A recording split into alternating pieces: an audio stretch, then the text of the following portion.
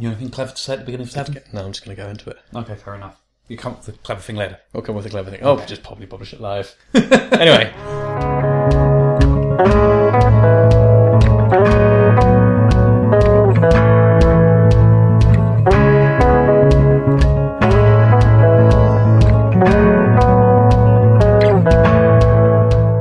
Hello, welcome to Perfect Commotion, episode 7. This week there's just me and Dave, and we're going to be talking about stuff. Woo! What's interesting to note about this week is that me and Dave are actually in the same room with each other. Listen, we can high five. Yeah, usually we do this over the internet, so despite the fact we live in the same country, we usually... Work in the same office. Yeah, we work in the same office even, but we usually go home to separate houses to record this podcast. So, right, this is going to be episode 7. This is going to be fresh, new and cool. And, Dave, what should we talk about today? Oh, well, I think we should be talking about Mad Max. I think we've both seen it now. Yeah, I saw it up in Aberdeen with Sandy. Sandhy. Sandy. Okay, yes. Yeah, so, what's your opinion on Mad Max? I caught you in the middle of a gulp then, didn't I? I did. Tonic water. Yeah, Mad Max was pretty cool. It was, I don't know what to explain. There was lots of explosions and there was lots of very angry people. But apart from that, it was very cool. And it was... it's almost like they out Michael Bay without being a massive douche. Completely different style of explosions. They never went with the pretext of, this is going to be an actual movie. This was like, we're going to have a car chase. It's going to last an hour and a half. Have fun. No one complained. Well, if you go in with that mindset, it's a really enjoyable film. Yeah. I know some friends who went in expecting a real movie. They were disappointed. I was expecting a Michael Bay shitfest, to be honest.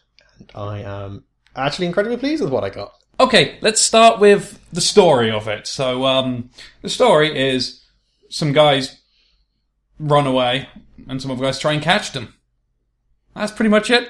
I would add that she pretends to drive a car from one place to the other, and then she drives it to a third place instead, and everyone gets a bit confused. So for a while, she's got people chasing her, but the people who's with her and just driving along will be chasing her in about 10-15 minutes once they cop on, but they are just happily going for a road trip, which I found hilarious.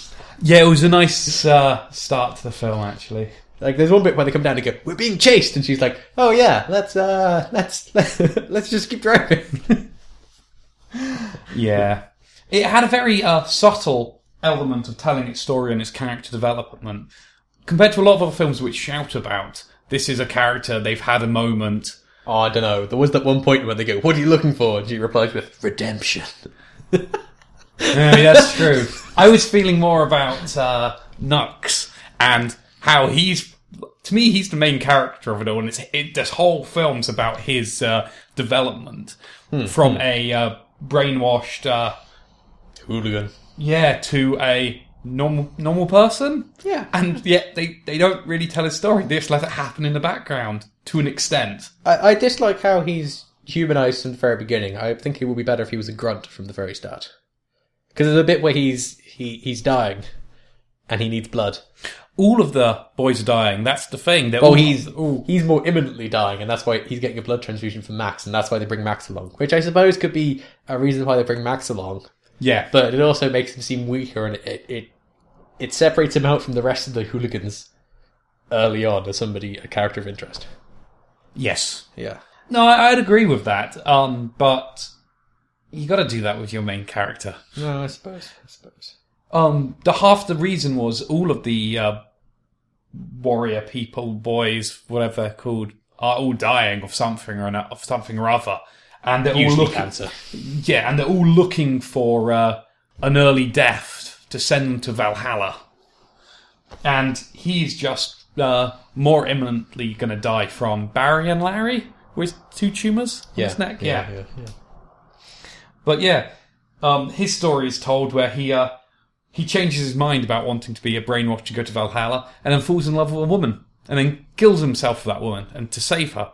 And yet this is all told, apart from killing himself, it's pretty much all told... I'll say sacrifice, because yes, I think killing himself has a different aspect to it. It's like he physically pulled a bullet to his head. No, he didn't. He drove a truck into a wall to collapse some rocks. And the bad boys throughout this thing, they have this belief where if they die after spraying shiny spray paint into their teeth, they'll go to Valhalla.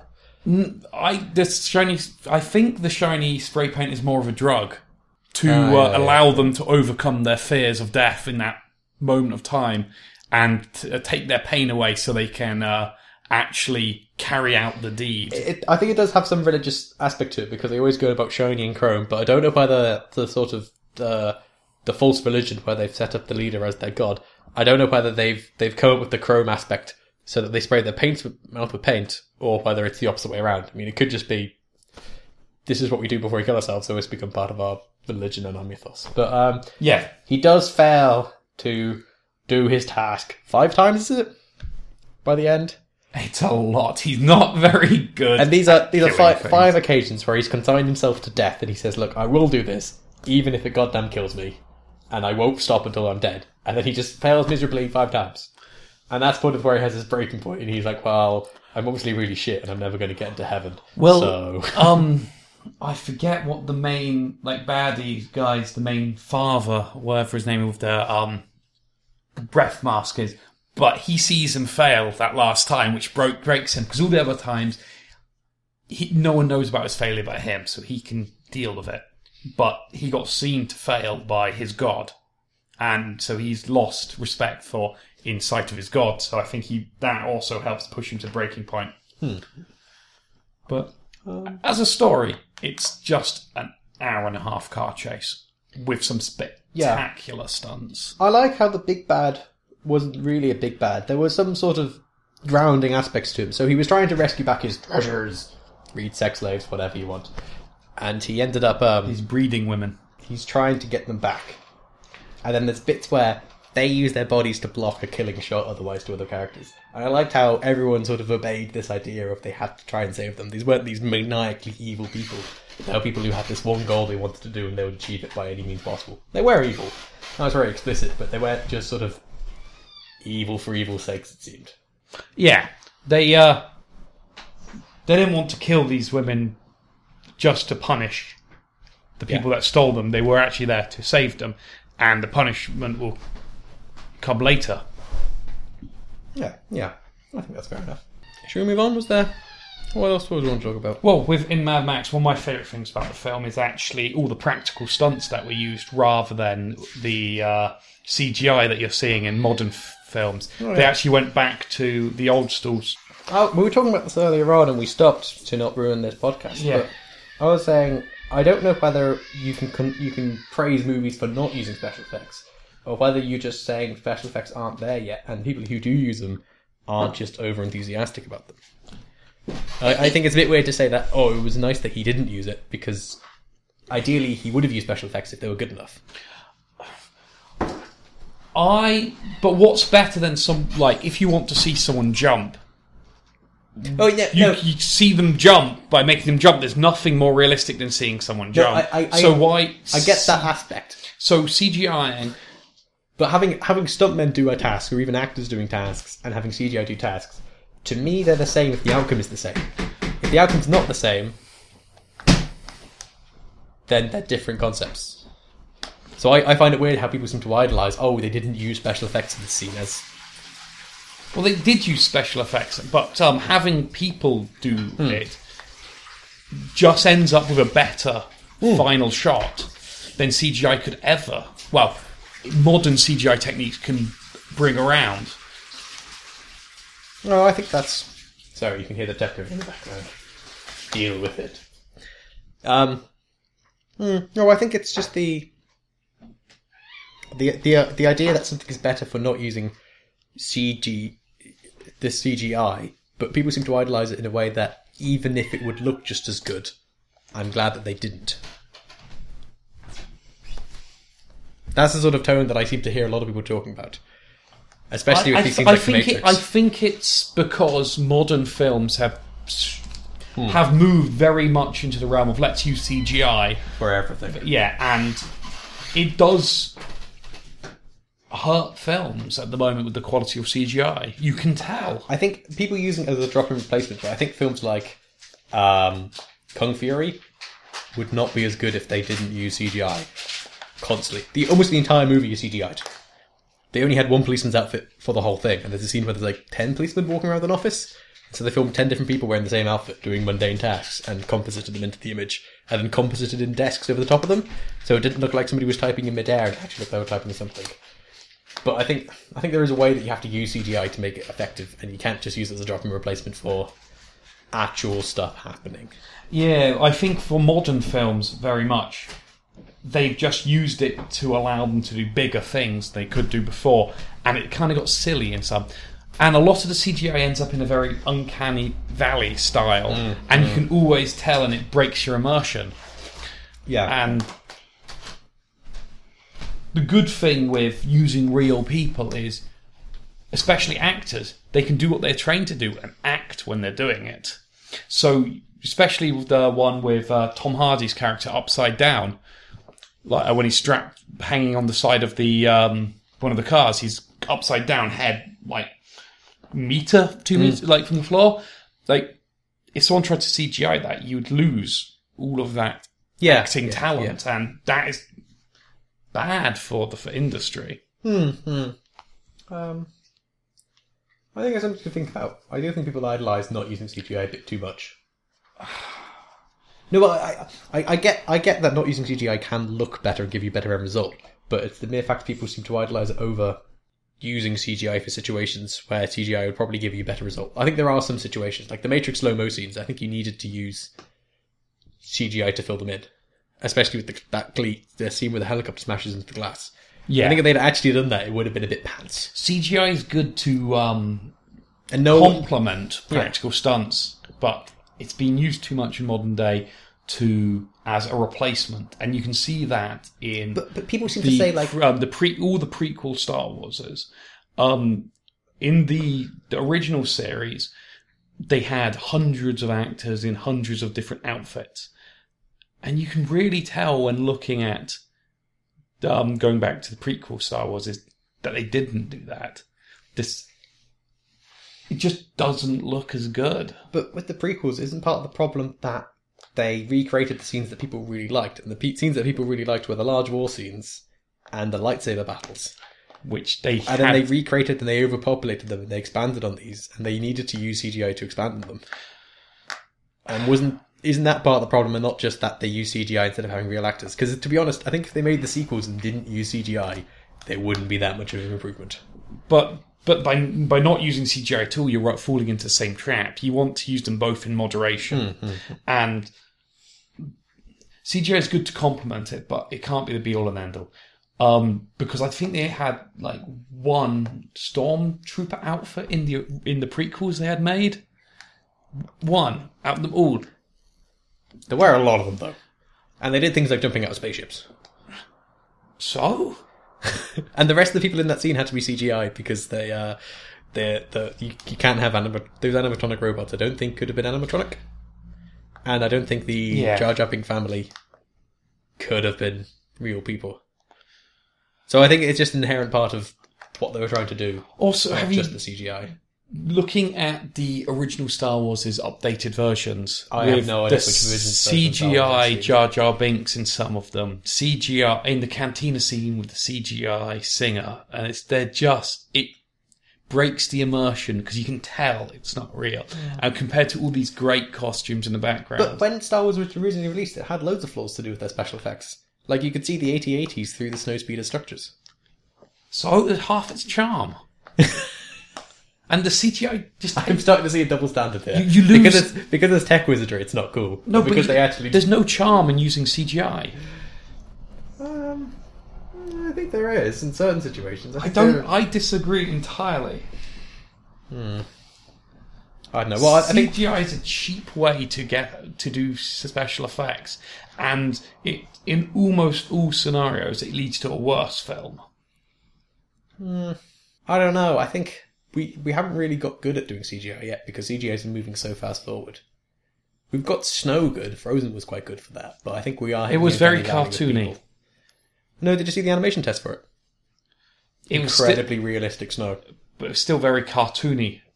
Not the snow. The people in it were, but the snow was quite good. It was very cartoony. Not the snow. Very cartoony. But, no, I think that we're hitting a point where we can't use it, and I think... I always feel like people are just glad that they didn't use CGI because they've seen CGI done a bit badly at the moment. and not using CGI has this weird unnatural praise, and you hear statements like, "Oh, he dared not to use CGI," and it's that sort of practice, as if he's done something daunting or special or magical Or by not using it. difficult. But difficult is the standard question. But if he'd use CGI and it was pants, I'm sure if you threw enough money at it, the CGI would come out looking quite good and would be quite useful. I think there's something good about doing practical I don't think effects. there's anything magical, which is my problem. But we've been on about this long enough, and I think we should probably move on to. Do you want to talk about Destiny for a bit? We haven't really spoken about that. We've not spoken on Destiny, even though we're both quite big players of it. Mainly because Sandy and Nick don't play it, so we always thought it was a bit, excluding them. Well, by Sandy bringing G it up. played it. Yeah, Sandy played it. Yeah, Sandy doesn't. But yeah, so I feel a bit bad talking about just Destiny as a game, because I think it's been too late for that. But I think we can talk about the new expansion which dropped last week, 2 weeks ago. 3 weeks ago? Yes. We can talk about bits of it. I still haven't played all of it. I finished the story because I'm in the process of moving, and Dave's been without internet for a while, so he's catching a up. bit antsy. Yes. So yeah, we need to. We can talk about that. But so let's talk about things that went wrong in Crota. I think my problem with Crota was the storytelling was they had entirely new concepts brought into Destiny, and then they strung them together to make a storyline, and it felt very much like it was an expansion pack. I know I shouldn't really be saying that, but I felt like there was a lot of the previous lore that was sort of half ignored or sort of like oddly tied together, especially in ways that weren't very obvious. And The Destiny has a big problem with the lore, as in it's there, it's incredibly detailed, it's incredibly good. well, yeah, but they don't tell anybody about it. But it's very inaccessible, Yeah. and that's its problem. But it is there, and it is very good. But So for the people who don't know, you can't actually access the lore in game, no. and you can't access it in any sensible way. You have to look at individual cards. So you go, I want to find out about this person. And you have to go through the game, acquire that card, log onto a computer, find the card, and look at it. But if that card links to any other card, there is no connection ever in the game. The main problem with this is like, you said this person. That'd be great if you had cards about that person. Yeah, you don't. He's just mentioned like 50 times. Yeah, you have cards about weapons. So, like, one of the weapons is the last word, and that mentions Dresden Yor a lot, and it talks about him, and it's the only place to really find out about him. But he's mentioned on lots of other cards, but there's no easy connection. It feels like they're trying to obfuscate their lore, and only there for people who want to dig a bit deeper. And I mean really dig. I mean, even if you look at Wikis Online aren't any good about this information. You really have to go for somebody who explains the story about this person and trust they've actually got sources. Yeah. Now, they've done a similar technique in old Halo games with terminals. Yeah. But you could access terminals in the game, and it sometimes would take you out to Waypoint. But at least you clicked on it, and it took you there. Yeah. Even if it had to open up something else for you to do it, it still did it on the console. But you knew what the Halos were in the game. Yeah, Halo had a lot better you got storytelling. the concept of what a Forerunner was just by playing the games. They're Forerunners. It has a lot of problems with telling you its story. It's got a great story, and not story. It's got a great lore, because there is no real story. I think they fixed the story and the lore bits in the House of Wolves, though, because, Not the lore, the story. you know the deal with the spoilers. Well, I think the bit of the stories as well. So a bit of the story in the House of Wolves is the House of Wolves escape from prison, and then they go to the Vault of Glass, which if you played the Vault of Glass, you get that the concept of time is there, and you get some very weird and dangerous things there. The House of Wolves don't escape from prison. They portray the Queen. Oh yeah, they betray the Queen, and they break some of their people out of prison, I thought because the Silent Fang were imprisoned. they were supporting. They sided with the Queen, and then they betrayed her. But some of them were imprisoned, because there was a war. They were at war for a while. And I think the reason they're decided is because some people are in prison. Okay, I think you can see the problem. We've both played this game quite a lot, and yet we don't know what's going on. But anyway, they betray the Queen. We both agree on that. And Yes, I definitely. thought somebody broke out of prison and then stopped the betrayal. But anyway, they betray the Queen, break some people out of prison, and then they go on an adventure to try and gather up all the fallen to fight you. You stop them at every single front. And then they end up going to the Vault of Glass, which you know is about time travel, because you've been there and you've been through the fight and you get sent through time and you fight some monsters that can erase your existence. They're called oracles, and you find them meddling with these things and building giant contraptions around them, which is pretty weird stuff. I mean, they are still entities that you don't know what they do when they seem to be magical, but the mere fact they're meddling with this, you're just like, what's going on? Yeah, it's really interesting. It ties... One of the big pillars that they were trying to do in building Destiny was they wanted to build a world that they could then, in later series, not recreate, but tell stories in places people you've heard about, and people know. And that's what they did exactly. They took you back to a place you've been before. They've taken the story from there, the experiences, and told a new story with them. And it worked really well. I got the storyline. I got what they were trying to do. And the point where we'll leave the big finale spoiler for everybody, but that was a really good bit in storytelling. And I think that's one of the few moments I've had in modern gaming that's been still at the front of mind. There have been other sections and things they've done, but just that one moment where you copped on to what the plan was, and you're just like, oh god, because it's not in a cutscene. Like Destiny has 4 cutscenes. Yeah, and they're unskippable, so they're all terrible, and we know them line by line, and they annoy the crap out of you. So this is done in game with someone talking to you, then you see what happens. You're just like, this is awesome. And anyone who knows Destiny, they've got rid of Dinklebot. He's still there, but he doesn't talk to you. And he's got no new lines in the game. They put back his wizards from the moon. I did hear about that. Which is nice. I thought it was one of the better lines in Destiny, but they removed it because apparently it was too silly. Yeah, in Destiny's Alpha, there's a bit where you're going up some stairs and Dinklebot says to you, "The wizard, he comes from the moon," which is just a great line. And that was in the Alpha. In the Beta, they removed it. And then the actual release, it was gone. And people made fun of this line all the time, but because it was removed, people hated it. And there's been big online discussions about why they did it and all that. But no, they brought it back, and now you have that great line from Dinklage. So overall, we like Destiny. Dave hasn't played the later bits like the Prison of Elders. I have. I think they add a lot to it. I think the strange modifiers are quite good fun. Nothing is quite so fun as this time having to bunny hop around the level because you do more damage when you're jumping, and you do notice it. It's not 2% difference. I think it's a fair difference because you can see the speed. 33% increased damage, I think, which is hilarious. It also means you can't use accurate weapons. Yes, everyone equips auto rifles and just hops around. So these modifiers we're talking about, if you played Halo, they're a bit like skulls, but they're randomized, and you have similar ones, but you also have really ridiculous ones, like you do more damage when you're in the air. Yeah, there are boring ones like primary weapons do more damage, all fire damage is increased, yada yada yada. But there are silly ones which are quite good fun. I like the ones which your grenade refills really quickly, and it's just like woo. Yes. I think for an MMO style game, I think changing up the gameplay is very useful because unlike other MMOs, you can't really have systematic bosses. Systematic bosses are very hard to do because you can't see what's going on.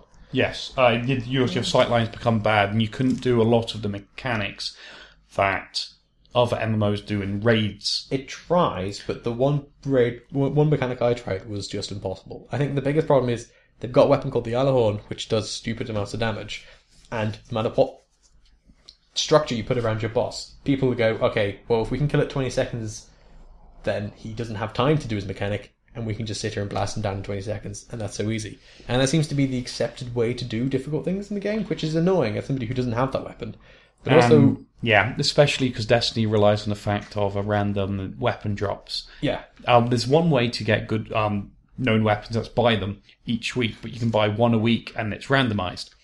And Yalahorn hasn't come up, so... Has it not come up since? Oh, okay. So... there's a large percentage of the player base which do not have the most overpowered weapon in the game. There are some other weapons that are overpowered. There's the Icebreaker, which is a sniper rifle that refills its ammo, which basically just allows you to camp. Normal sniper rifles don't have enough ammo to allow you to sit in the corner of the game and shoot something from afar. And the Icebreaker just allows that gameplay, and it feels a bit... I wouldn't call it overpowered, I'd call it very versatile. But... because you still can't take a boss down in 20 seconds if you're training on it. No. It still requires you moving around and using it, but you can use it more, which is really nice. Unlike Galahorn, which If you all fire at your boss quickly, he's dead. I was just saying, it allows for some cheatier strategies than Oh, definitely. any yes. other weapon the game does. Yes, I'd agree. Which is a small problem. So overall, like, we both like Destiny, we both played a lot, but I think there are lots of wrong things. And I think we both agree there's a lot of wrong in it I don't know if I'll still. buy the Comet unless I see some actual changes. I probably will. I'm probably But going to reluctantly. because I really like the game. I find it really fun. There's a lot of problems in there. But what it comes down to is when I come home, if I want half an hour of fun, will I get it while playing Destiny? To be fair, it's a good fun game just to gather around and shoot things. And does it have a bit more in depth if I want to play for 4 hours? It does. Yeah. So it's a game that always seems to bring me back. And I will definitely be playing it more in the future, especially when I get my internet, because I still haven't played much of the new expansion. It hasn't done any of the Prison of Elders, guys. None of the Prison of Elders. Grumble, grumble, grumble. Anyway, should we call it off there? I think it's a good place to finish. Yeah, Yes. okay. Next time it will probably be me and Nick doing it as Alan's away on more training courses. Yay! Hopefully we'll get Sanchi there, but if not, we may get another special guest. Yeah, I do have a few people who kind of want to appear as guests on the show, so maybe we'll get those out of the way before we try the new format.